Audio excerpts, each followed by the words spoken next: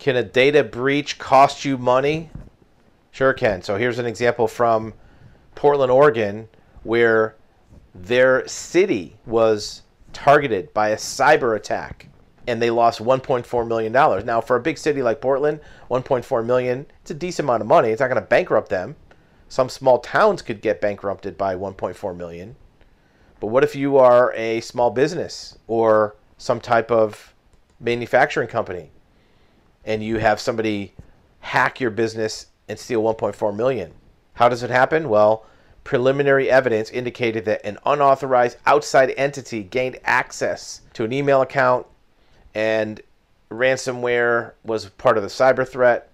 Rapid adoption of ad hoc teleworking environments driven by COVID is one of the problems that has exacerbated cybersecurity. We see that all the time on both our investigative side and our insurance side of the business. Any company in 2022 and beyond needs to be aware that the threat footprint of your company is now more vulnerable. You have more remote workers. Even if they're not dedicated to be remote workers, more people are working from home or working from outside alternate locations.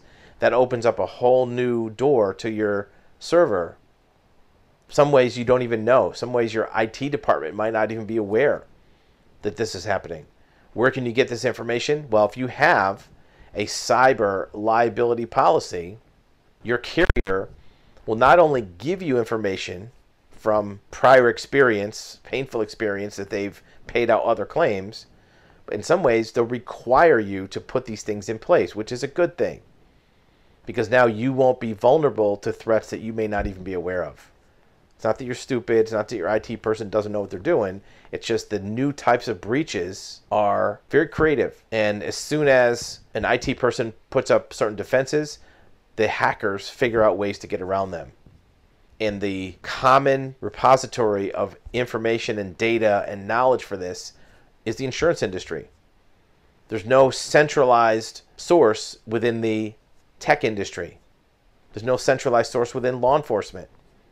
Even FBI's IC3 department keeps some information, but they don't share it outwardly. It's a one-way ticket. You send them info about your hack, and they keep it. That's it. They don't send it back to you. They don't give you information.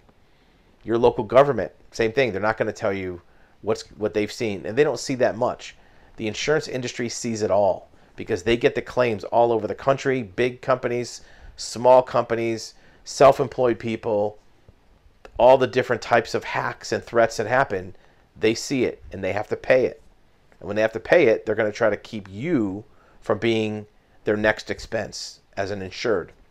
So if you have a policy with a cyber liability underwriter, they're going to constantly keep you up to date on what the threats are.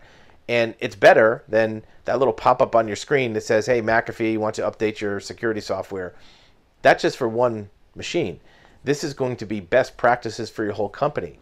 And they'll give you these updates by email as they come in. They may monitor your system to know what type of platforms you have, what type of technology you have.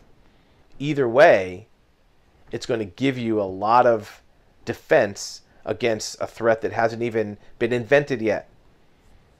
Some hacker's going to invent a threat 2 months from now that no one's ever heard of, and unless you're the one in a million companies that happens to be where the roulette wheel lands, you'll find out about it before it ever hits you from your insurance company.